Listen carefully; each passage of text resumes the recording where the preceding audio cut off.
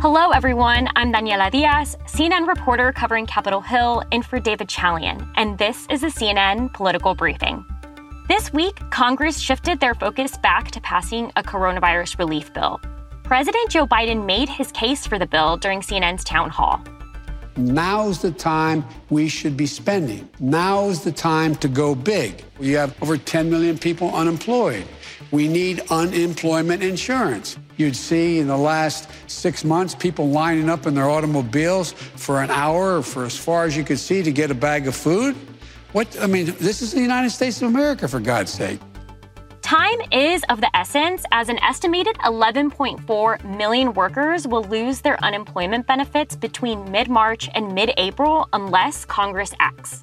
So today, we're going to unpack Biden's plan, break down the sticking points for each side, and explain what will need to happen for the bill to pass. Even before taking the oath of office, President Biden laid out his $1.9 trillion emergency COVID relief plan. Tonight, I'll lay out my first step, the American Rescue Plan, that will tackle the pandemic and get direct financial assistance and relief to Americans who need it the most. So what are the key parts of the plan, and how does it differ from the relief passed under President Trump? Well, for starters, it has bigger stimulus checks, more aid for the unemployed and those facing eviction, additional support for small businesses, states, and local governments, and increased funding for vaccinations and testing. It's not about the money. It's about, in order to do everything from open schools as we should, to make sure that we're generating income for people who are in real trouble. It's about how much it costs. The federal government has to chip in, make sure we get this done. The version of the plan in the House right now would provide direct payments worth of $1,400 per person. A family of four could receive up to $5,600. Individuals earning less than $75,000 a year and married couples earning less than $150,000 a year would be sent the full amount. It will get immediate relief, including $1,400 checks to those who need it. This bill would also increase the boost the jobless receive to $400 a week from the $300 a week passed in December. The plan also extends the payments along with two key pandemic unemployment programs and federal eviction moratorium and mortgage protections through September. The plan provides an additional $25 billion in rental assistance for low and moderate income households who have lost jobs during the pandemic, plus money to help with utility bills. The legislation, as of now, would increase the federal minimum wage to $15 an hour in stages by 2025, a big sticking point that we'll talk about later.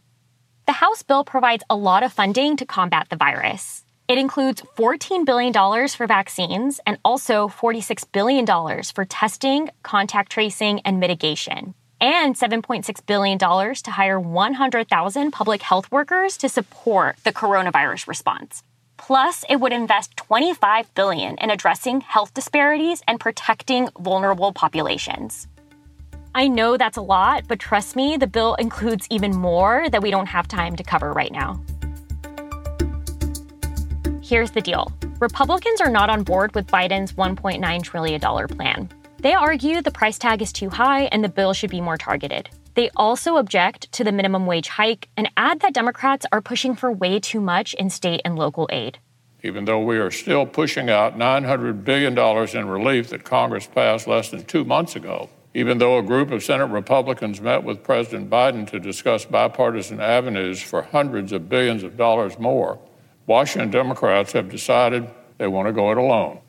Biden needs all 50 Democratic senators to sign on to this plan because they're planning to pass it using what's called budget reconciliation, which allows them to pass it with just a simple majority in the Senate. But the main part of this legislation that's drawn concern from some moderate Democrats is the proposal to increase the minimum wage to $15 an hour. Two Democratic senators, West Virginia Senator Joe Manchin and Arizona Senator Kyrsten Sinema, have both said they oppose including this minimum wage increase in the bill.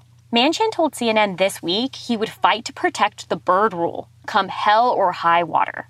That's a rule that says proposals in a budget reconciliation bill must have a direct impact on the budget. I'm on board by helping people that need help, people that really can't make it, people that don't have a job, they can't put food on their table. Democrats on key committees have begun consulting with the Senate parliamentarian about whether the minimum wage provision will meet the rules required through reconciliation. That seems to put Democrats out of luck when it comes to passing the bill with the minimum wage. Biden himself has said he doesn't think it will be in the final bill, even though he believes it's important. This is what Press Secretary Jen Psaki said about this very issue. We will let that process see itself through. It's not even to the Senate yet, and it will move its way through the Senate process and hopefully soon, but I'm not going to get ahead of the process in Congress. But independent Senator Bernie Sanders, who is now the chair of the Senate Budget Committee, has made clear he is trying to figure out how to make this feasible. We are going to make our case to the parliamentarian that we absolutely believe that raising the minimum wage to $15 an hour is consistent with the rules of the Senate and the reconciliation process. So I'm going to fight as hard as I can. And I believe that we will succeed in including the minimum wage in the reconciliation bill.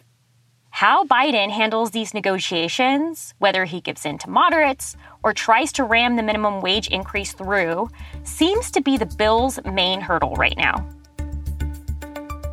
So, what are the next steps Congress needs to follow in order to meet the March deadline? First, the House Budget Committee has announced a Monday vote to piece together the massive $1.9 trillion plan.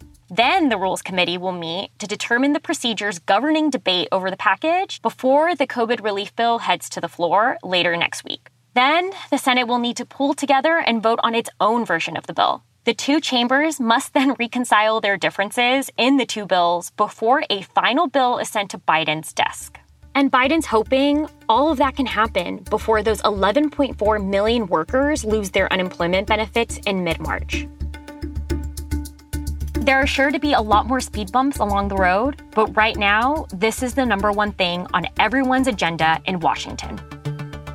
That's it for today's special edition of the CNN Political Briefing. Thanks so much for listening.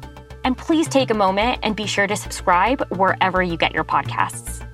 CNN Political Briefing is a production of CNN Audio. Megan Marcus is our executive producer, and Haley Thomas is our senior producer. Raj Makija is our senior production manager. Our episodes are produced by Will Cadigan, David Toledo, and engineered by Francisco Monroy. I'm Daniela Diaz. David Chalian will be back on Monday.